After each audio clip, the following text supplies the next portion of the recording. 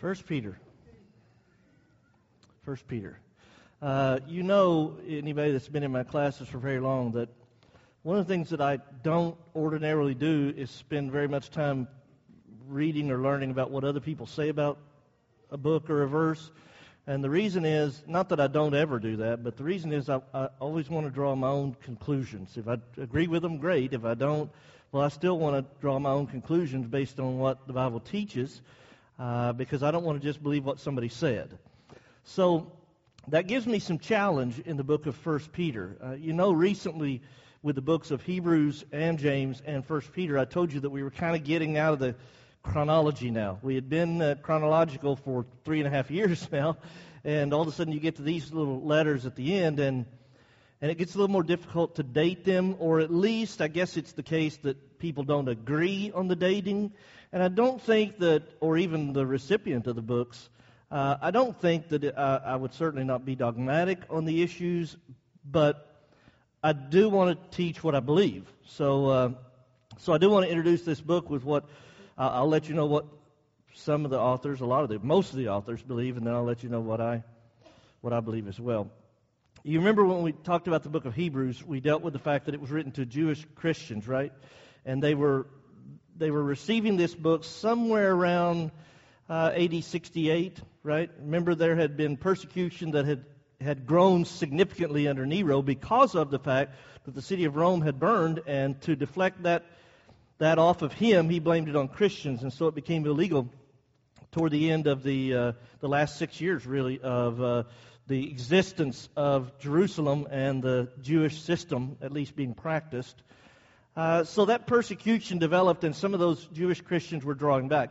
When we got to the book of James, I told you it was also to Jewish Christians, but it backed up in its chronology. And what I meant by that is, I thought that it was probably the first book written of the New Testament, and I connected it to the timing right after the spreading of Christians, the scattering of the Christians from Jerusalem at the hands of Saul of Tarsus.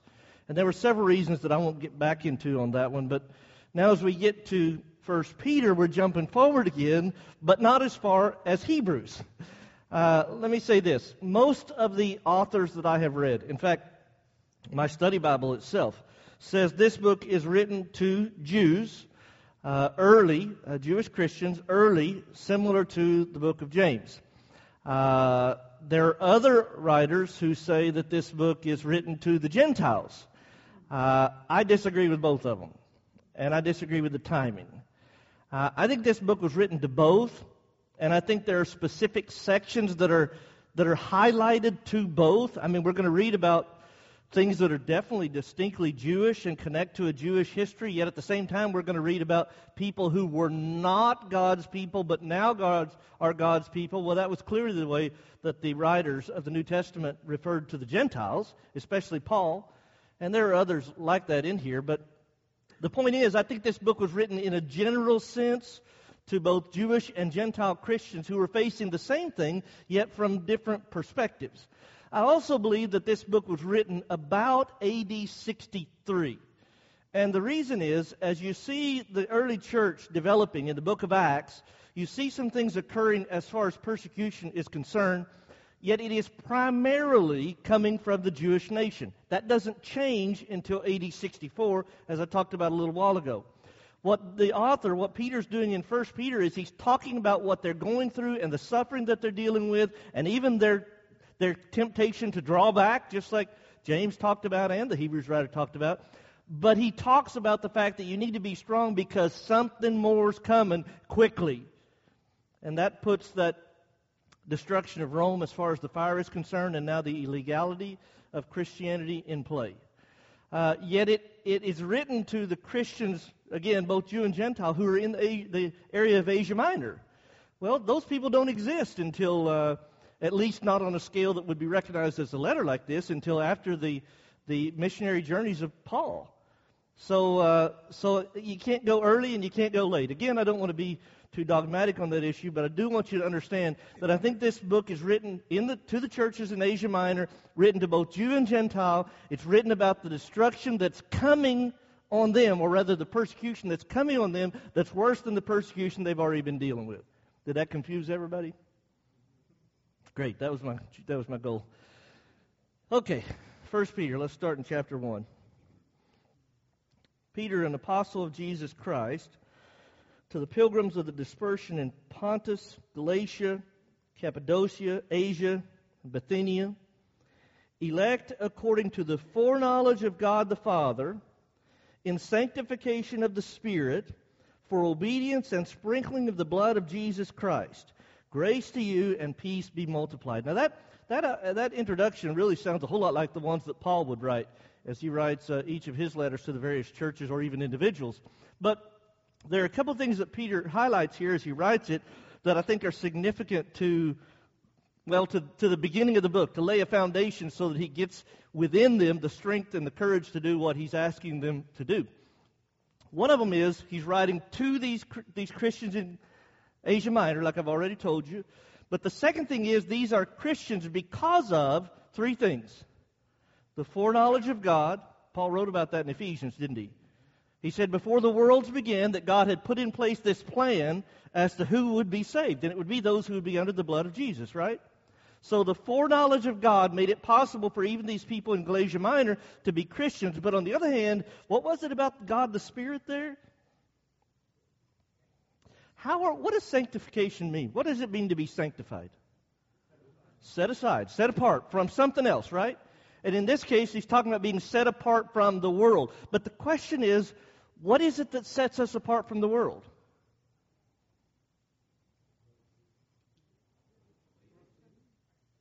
The blood of Jesus does wash us away our sins, but how do you know about it? Because of the gospel.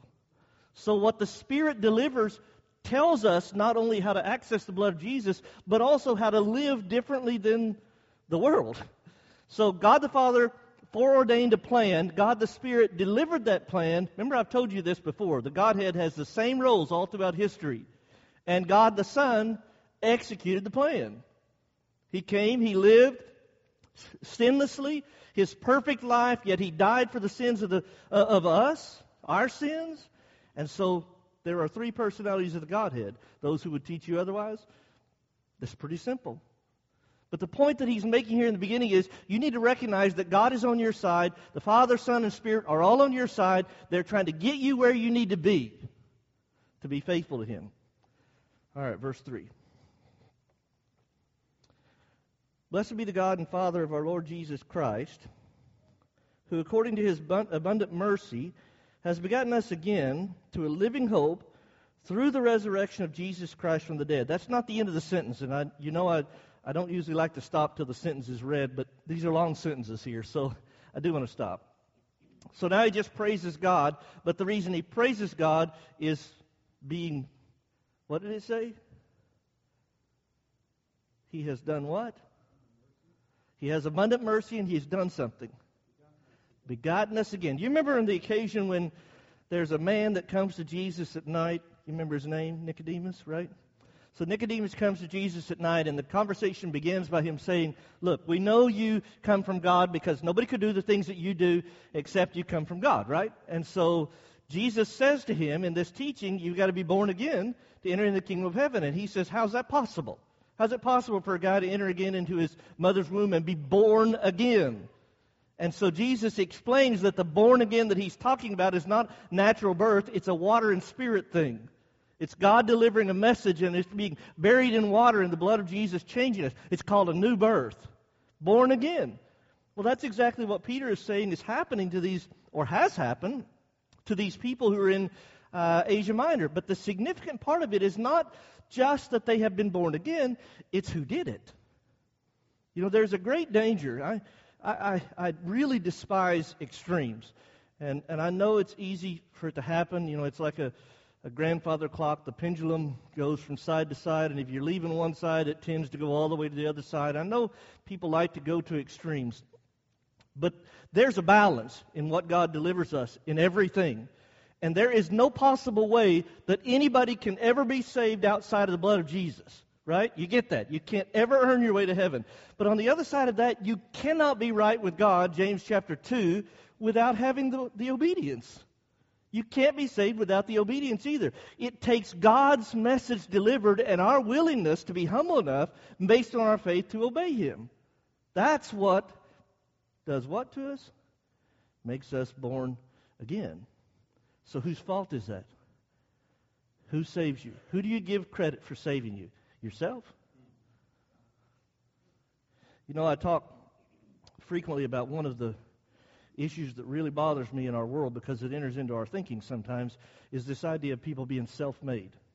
You know, you're a self-made person in your education, you're a self-made person in your home, you're a self-made person in your wealth. We talk about being self-made all the time, and that plays into sometimes who we are as Christians, you know. I know if I pass away and somebody does my funeral, here's what they can say. Oh, he was a good guy. He's a good guy. I know he's going to be in heaven, because you might not agree, but I'll say it. He'll be in heaven because he's a good guy, right? He does good things for people, and he's always at worship services, and, you know, he preaches even. He's got to go to heaven if he preaches, right? Okay, what does any of that have to do with sins being washed away? So by the fact that I obey God in obeying the gospel does not change the fact that God is the one that saves us. And so the point he's making here in the beginning is he is praising God for the fact that these people have been saved by the power of God himself. And that's where the message came from to them anyway, wasn't it? Keep going. Let me finish up the end of 3 again and then keep reading it forward, and that way we keep our sentence. He's begotten us again to a living hope through the resurrection of Jesus Christ from the dead, to an inheritance incorruptible and undefiled, and that does not fade away, reserved in heaven for you. Now, the reason this is significant is because it connects to a Jewish way of thinking. You know, from the time that Abraham was called out of Ur and given this message from God, this promise from God, that he would have all of these descendants, as numberless as the seashore, he also told him about a land, didn't he? He would give him this land, or his descendants would possess this land. Now, in the meantime, they have all those years where they wander around in Canaan for a while. They end up in Egypt. They end up down there as slaves. They come back, and God makes them a nation at Mount Sinai, right? But as he makes them a nation, he builds this law upon the foundation that is the Ten Commandments, and a portion of that law has to do with the land. It's to be inherited, isn't it? And so as they go into the land, and Joshua leads them to victory, it's divided up. And they are specifically told, you don't take your inheritance and give it to another. This inheritance stays the way God set it up. So the Jews understood that. It could not be changed. So he uses that to connect to this, because today, inheritance is quite different. I'm spending my kids' inheritance. You know, I'd be surprised if they get a card. I don't know if they'll get anything. So it's not the same today. But what God has designed for us can't go away. It can't be stolen. It can't, the stock market crash won't destroy it. And that's because it's not here. Oh, my goodness, wouldn't it be terrible to live in this life thinking this is it? I've got a good life. I do. I'm happy with my life. I am truly blessed. But if this is all there is, I could do without it. If this is all there is, that's not much of an inheritance. So I got to recognize that all this decaying stuff here is not it. God's got something more promised to us. And so he challenges them. I'm telling you in advance, the problem is they're drawing back. And so he's challenging them to remain faithful through all of these things that all these persecutors are taking away from them. And what's fixing to get much worse as it becomes illegal to be a Christian under Nero, it's fixing to get much worse. So he says, don't worry about it. If they take everything that you have, God has an inheritance waiting for you, and it'll never be weakened, and never be taken away, and never be destroyed, because it's not even here. Give you reason to keep going, right? All right, let's read further. Again, it wasn't the end of the sentence. So it does not fade away, reserved in heaven for you, who are kept by the power of God through faith for salvation ready to be revealed in the last time. That actually is talking about eternity, but here's the thing. He connects our faith to what? Yeah, but something else. What was connected to God there with our faith? Who are kept by the power of God through faith for salvation to be revealed. Kept by what? The power of God through faith. So in other words, what he's saying here is, you people are being... Does God provide for us? Does God protect us. Does that mean we're never going to face any harm? Does it never mean we're never going to have difficulties? No. What it means is the one who has the power to speak into existence this world, the one who has the power, and they know their history, so the one who has the power to raise nations and to take nations down has provided his power through them because of their faith. Well, what if you step back? What do you give up? You know, as we talked about, especially as we went through the book of Hebrews, the easy reason, and we can understand this if you can put yourself in their place, the easy reason to back off and to hang on a little bit of the Jewish law under the book of Hebrews was because all these family members and others around you who were persecuting you, if you go back and hang on to a little bit of the old law, well, they take the pressure off of you, right? Okay, but if these people draw back, is what Peter's saying, when you draw back, the pressure may come off of you, but so does the power. So you actually lose.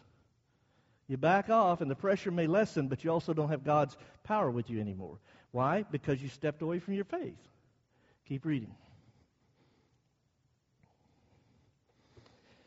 In this you greatly rejoice, though now for a little while, if need be, you have been grieved by various trials, that the genuineness of your faith, being much more precious than gold that perishes, though it is tested by fire, may be found to praise, honor, and glory at the revelation of Jesus Christ. Again, not the end of the sentence, but I want to stop. Ask you a question. If you were at home, or it doesn't matter if you heard right now, if you got a message that said your house is on fire, and you ran there, and you had time to go inside and get, 1, 2, 3 things maybe, what would you get first? You don't list it for me. Just think about it. And as you think about it, realize that the thing you would go for first is what's most important to you, right? If your family's inside of it, are you going to worry about going in and getting your bank book? Or are you going to try to get your family? It's what's most important to you, right? So what he's saying at this point is you need to recognize that your faith is more precious than all this stuff that you're losing because of your faith. If you get to the place to where you give up your faith to hang on to what you have here, you've given up your inheritance. You've given up your power. You've given up your hope. And as a consequence of that, things are not going to get better. In fact, you're going to not just have to step back, but as things get worse with the persecution, they're going to have to go all the way back, aren't they? I mean, Rome's not even going to make it acceptable to be a halfway Christian. You're either a Christian or you're not, as far as Rome is concerned. Start the end of the verse again. Glory at the revelation of Jesus Christ, whom having not seen, you love. Though now you do not see him, yet believing you rejoice with joy inexpressible and full of glory, receiving the end of your faith, the salvation of your souls. And that's one of the reasons that I say that this book is written later, because there were people in the 40s who saw him. Right? There were people, especially the Jews, who were there during his earthly ministry. Some obeyed the gospel at the day of Pentecost and spread out, who would still be alive when this was written, if it was written in the early 40s. These people hadn't seen him. How can you love someone that you have never seen? That's a tough question. How can you love someone that you haven't seen? You kids ever had an imaginary friend? Yeah. And they talk to them and they play with them and you videotape them and laugh about it, right? But they love their imaginary friends. Is that what it is with God? You love God because he's your imaginary friend? Can you even know that he's there? What is faith? What is faith according to Hebrews 11? The substance of things hoped for and the evidence of things not seen. They had not seen Jesus. These people in Asia Minor who were the Christians, especially the Gentiles, but the Jews as well, evidently, are not people who had been there to see the earthly ministry of Jesus. They did not see him teach. They did not see him die. They did not see him after the resurrection. And yet they have faith. That's not a leap in the dark. It has to be based on some kind of evidence. So what they have as evidence is, well, I don't know who actually went there. Maybe some of it was when Paul and Barnabas went out, or maybe when Paul and Barnabas split up and Barnabas went separately. That may have been part of it as well.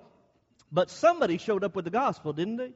And in the first century, when somebody showed up with the gospel, they also had something else with them. What was it? Power.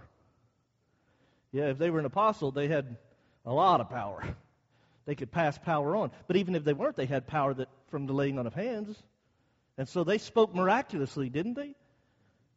Not everybody can do that. That's evidence. And so when somebody would teach them about all the prophets, remember as Paul would go out and he would teach about the prophets, he talked about that a lot because that's what impacted him. The prophets had said this and this and this, and look at how all of it was fulfilled, and we rejected him, and yet look at all of it. And they would see that, and that's evidence that he exists. And so the point he's making to them now is, you need to recognize that the reason you love him is because of the evidence. Well, if the evidence is true, then why back away from him? Well, because of this. What you see sometimes scares you more than what you don't see. Yeah, I told you the story probably a few times. I don't even remember how accurate the story is or how to tell it, but it was about a little kid that was in the hospital, and they were trying to encourage him, and they were trying to pray for him and all of that, and he was worried, and they said, we're going to pray for you, and Jesus is going to help you. And he said, right now what I need is somebody with skin on. And the point was somebody that could hold your hand, that could hug you, and you don't feel that from God because he's not here, right? What you're feeling here right now sometimes causes you to give up what you know by faith. So he's telling them, look, you got to have enough faith to get through this because of the evidence. You get to the end of your faith, which is the salvation of your souls. Verse 10. I'm probably not going to get through this. Of this salvation, the prophets have inquired and searched diligently, who prophesied of the grace that would come to you, searching what or what manner of time the Spirit of Christ who was in them was indicating when he testified beforehand the sufferings of Christ and the glories that would follow. How many times? And we go to the easy one. The easy one's not even dealing with the prophets. It comes straight from God. But you got Genesis chapter 3, and you have Adam and Eve who have now sinned, and God shows up, and he proclaims their punishment, and then he sacrifices this animal and provides them with clothes, and he talks to them about through her seed the worlds would be blessed, and he was telling them about somebody that was coming, right? But when? Did they know? Did Adam and Eve have any idea what that meant? No, they just knew God said it was going to happen, right? Okay, and then you move forward and you have sacrifices now. And all these sacrifices are pointing to something. But when? You had the Passover in Egypt, and you have them sacrificing this lamb and following all these instructions with the blood on their doors. And now they've got to go out for all these years of their nation. They've got to do that every year. Not the house and everything, but the lamb, right? They have a Passover lamb because they're looking forward to something. When? You think when they sacrificed that first one, or maybe the 100th one, somebody said, how long is this going to go? How about somebody like Daniel, who is prophesying during the captivity, and he talks about the 70 weeks. That's about as specific as you could get in the prophets. And they still don't know. See, that's the thing. When we're told that no prophecy of Scripture ever comes by man, we're not told about told about inspiration. Interpretation. We're being told about inspiration. When Amos was sent from the south to prophesy to the north about their coming captivity, it wasn't because Amos had sat down and figured this out and worked up a sermon. It's because God gave him a message and he went and delivered it. That's the way it worked with the prophets. So they knew what message God told them to give. That did not mean they understood all of it. And so they searched to try to figure out, what does this mean? What does it mean about this one who is coming? And the people listened to it. And that's why when Jesus in his earthly ministry, we tend to look at this backwards. We see all the rejection by the Jews, and we just think they were terrible people who didn't see anything. But the week that he dies, as he's walking into the city, they're all shouting, Hosanna, blessed is he who comes in the name of the Lord. That's because they saw it. It just didn't turn out to be what they wanted it to be. So they listened to the leaders of the Jews. But they did see it. And so these prophets were looking for this time, and the recipients of this letter, including us, by the way, are those who have received the fulfillment of all of that. Verse 10. To them it was revealed that not to themselves, but to us, they were ministering the things which now have been reported to you through those who have preached the gospel to you by the Holy Spirit sent from heaven, things which angels desire to look into. The angels don't even know the plan of God. They're his ministers to carry out his providence or whatever else he has to do, but they're not the plan. They don't put the plan together. They don't know the plan. So what he says is all these people all along were talking about you. All those sacrifices. And did they see it? Did these recipients in Asia Minor of this letter, they didn't see him? Did they see him die? Did they see him resurrected? But they heard the prophets talk about it. They had that, didn't they? They had the record of the prophets talking about him. They had the evidence that it happened exactly like God said. They knew they were the recipients of the salvation that God provided through the new birth because the Holy Spirit delivered that message. This is a powerful book, isn't it? Verse 13. Therefore, notice that word. That's an important word, as you know. He's concluding while he's saying all of these things, right? Therefore, gird up the loins of your mind, be sober, and rest your hope fully upon the grace that is to be brought to you at the revelation of Jesus Christ. Now, that's not the end of that passage or that sentence, but I do want to bring up something from it, and that is that wording, to be brought. The original language there is actually saying it is being brought, not it's going to happen in the future, it's happening now. So he's saying to them, what you are as a people of God is the people that God is providing for and giving hope to and giving His grace to. You are the recipients of God's grace. Since that's true, what do? Gird up your loins. What's that mean? Huh? Prepared, strong, courageous. I would liken it to when Joshua all of a sudden has this incredible task of replacing not only the man who stood before Pharaoh and said, God said, let my people go, and then brought about all these plagues by God's power, but had been leading them in the wilderness for 40 years. Now Joshua's got to take over. That'd be scary, wouldn't it? And what's God say to him so many times in the first chapter of Joshua? Be strong and courageous. That's what this means. That's how you stand. You be strong. So he says, because all of this is true, that God's the one that gave you this new birth, that God's the one that foreknew this plan, that God's the one whose power is behind you. Since all that's true, then you need to stand as strong as you can and be courageous. Don't fall back.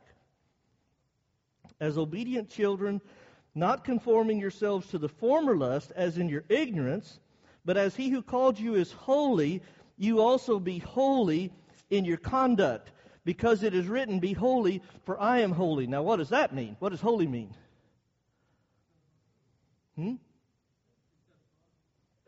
It's similar to sanctified, yeah. But here's the thing. Holy has a description. And what I mean by that is the choice between what is holy and what is not holy is not an option based on man's learning or even observation. It's an option. It's an option based on God's statement. I'll give you an example. In the Old Testament, were there clean and unclean animals? Okay, could they look at them and say, you know what, this animal's kind of ugly looking. I don't think I want to eat that one, so I'll call that one unclean. Is that how that happened? No. What happened? God said, avoid this one because this one's unclean. You can eat this one because this one's clean. There are categories you follow. Unclean, clean. That's holy and unholy. And so as you get to the new covenant, those restrictions aren't there. Those guidings are not there as far as eating is concerned. But that doesn't mean God has backed up off of what is holy and not holy. It's just changed. Because under the old law, there were all these physical things that happened, but they were representatives of something spiritual under the new. And so we have a spiritual holy. And so what I'm saying about that is, I don't have the right to define Christianity by my standards. I don't have the right to define morality by my opinions. God defines what is holy and what is not holy. God's direction, His statements. I don't get to choose the plan of salvation. God does that. I don't get to choose the activities of worship. God does that. And whether or not we follow what He says determines whether or not we are also holy like He is. And what He called us to, in fact, He did this always. This is not a new covenant thing. This is an all-time thing. What He's called man to be is holy. Why? What did it say? Be holy, why? Because I am holy. Keep going. 17. And if you call on the Father, who without partiality judges according to each one's work, conduct yourselves throughout the time of your sojourning here in fear, knowing that you were not redeemed with corruptible things like silver and gold from your aimless conduct received by tradition from your fathers, but with the precious blood of Jesus Christ, as of a lamb without blemish and without spot. So now you have a connection again with the Jews, right? They're looking back on this law, and they're looking at what they learned, what was passed down from their fathers about this connection to God and about all these sacrifices and everything, and they followed it. But that's not what these people were redeemed for, right? This new birth that he's already talked about, is it because they celebrated the Passover? Is it because they brought the right number or the right kind of sacrifices? Is that what made this happen? Well, no. The Hebrews writer says it's impossible for the blood of bulls and goats to wash away sins, right? So the new birth can't happen by that old law. So what he says is you need to recognize that you have a Father who has changed you, not based on what you learned as a Jew, but based on what he has delivered as being holy.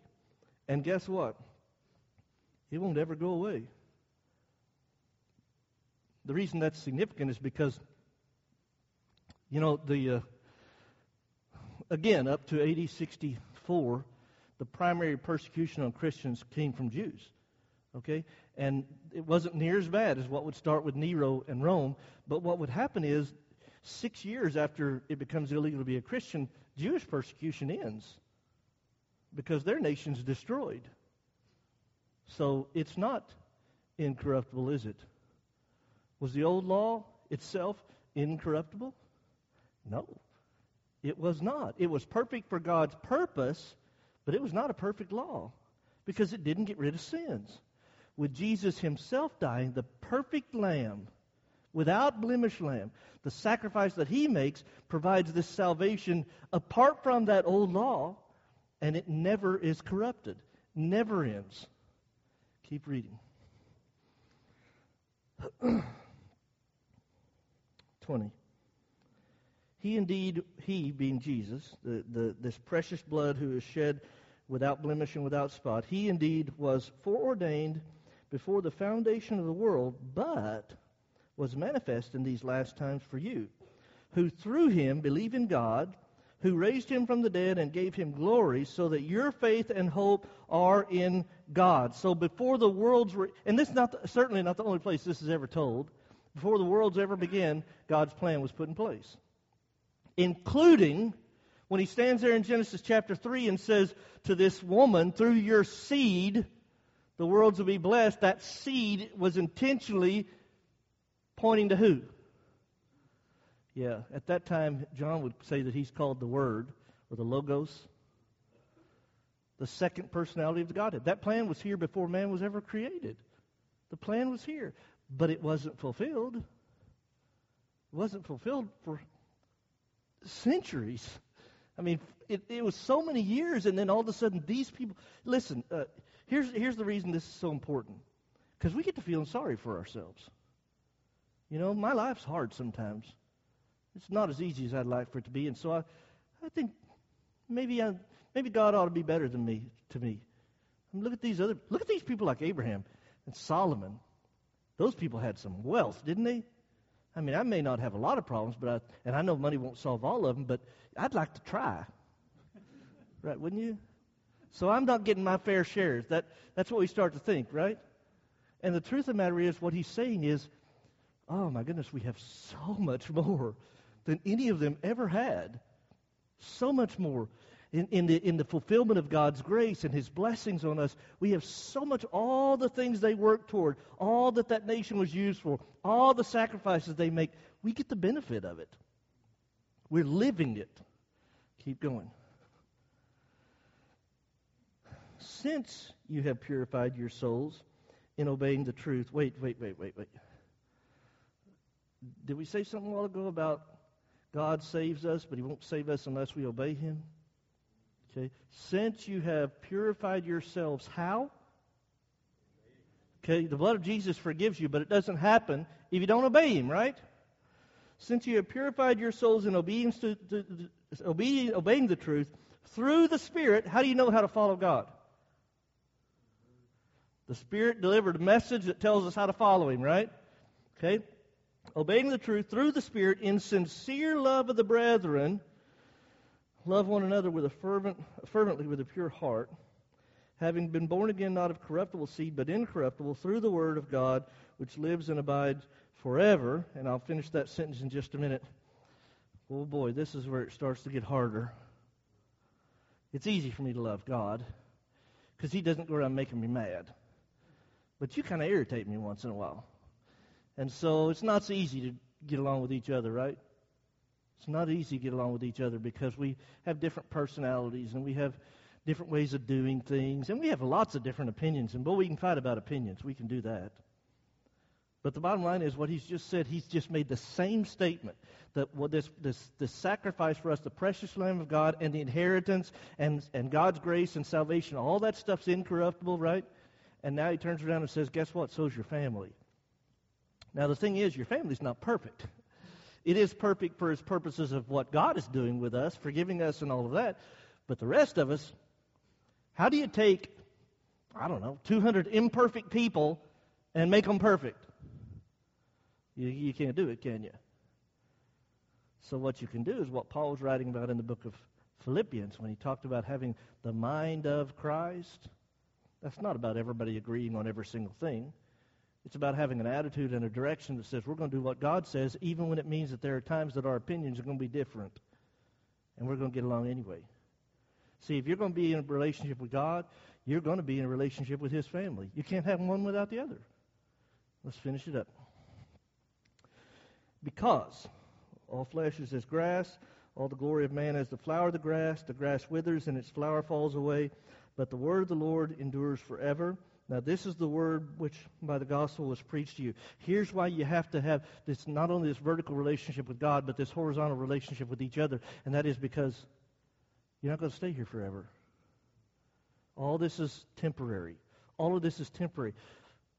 But what goes past here is this family. They call it the church.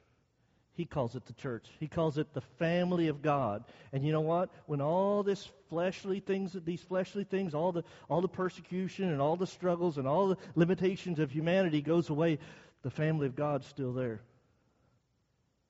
It's just in a different existence. You hear people say things like, I'm not going to be a part of the church because there's hypocrites there. That's true. I'm not going to be a part of the church because there's sinners there. That's true, too. But you know the joke that everybody always says, which is still true, is you don't want to put up with them here, you want to be with them forever? You want to be with them forever? A hypocrite's going to be lost? Yeah, so I'll stay away from God's family, and I'll be lost too, so I get stuck with them forever. I can deal with them a few hours, right? You can't be a part of God's family without being a part of God's family. All right, let's close with a prayer. Yes.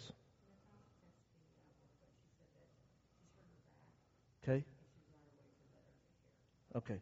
That would remind me also, there's the sign-up sheets for Friday night on the back if you're going to be here for Mother's Day or if you can help us men. Okay, let's close with a prayer. Father, we're so thankful for the opportunity to be here tonight to study your word, and we pray that the strength that we gain gives us what we need to continue through this week in your service. We pray, Father, that we will glorify you, walk in your ways, and be holy as you're holy. Help us never to trust in ourselves or promote ourselves, but always to trust in you. Forgive us where we fail you. In Christ's name, amen.